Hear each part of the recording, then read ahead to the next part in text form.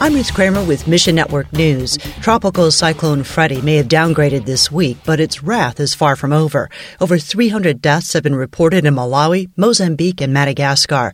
Speaking to us from Malawi, Transworld Radio's Victor Kaunga says, "This is first time in my living memory that we've been affected to this extent with a cyclone. So it is overwhelming." TWR equips people throughout Malawi to pray, and Christ-centered programming provides hope.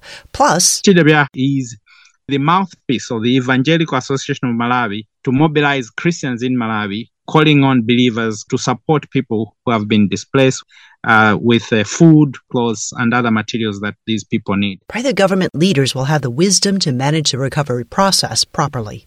And today is St. Patrick's Day. You might think it's a secular holiday, but there's much more to it than that. St. Patrick was born Mewin Sukkot in the 4th century, and the Lord called him to reach the Druid people for Christ. In memory of the real St. Patrick, members of the Alliance for the Unreached are praying today for the world's unreached people groups. Steve Johnson is the executive director of the Alliance. Right now, there are more than 3 billion people on Earth who have no access to the gospel.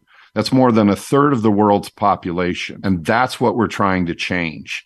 But it won't happen until we get on our knees and ask the Lord, use us as you would choose. Learn more and pray alongside the Alliance by downloading a free action guide at missionnews.org. We want people asking the Lord, what is it you want me to do specifically, and then to be obedient. Thanks for listening to Mission Network News, a service of One Way Ministries.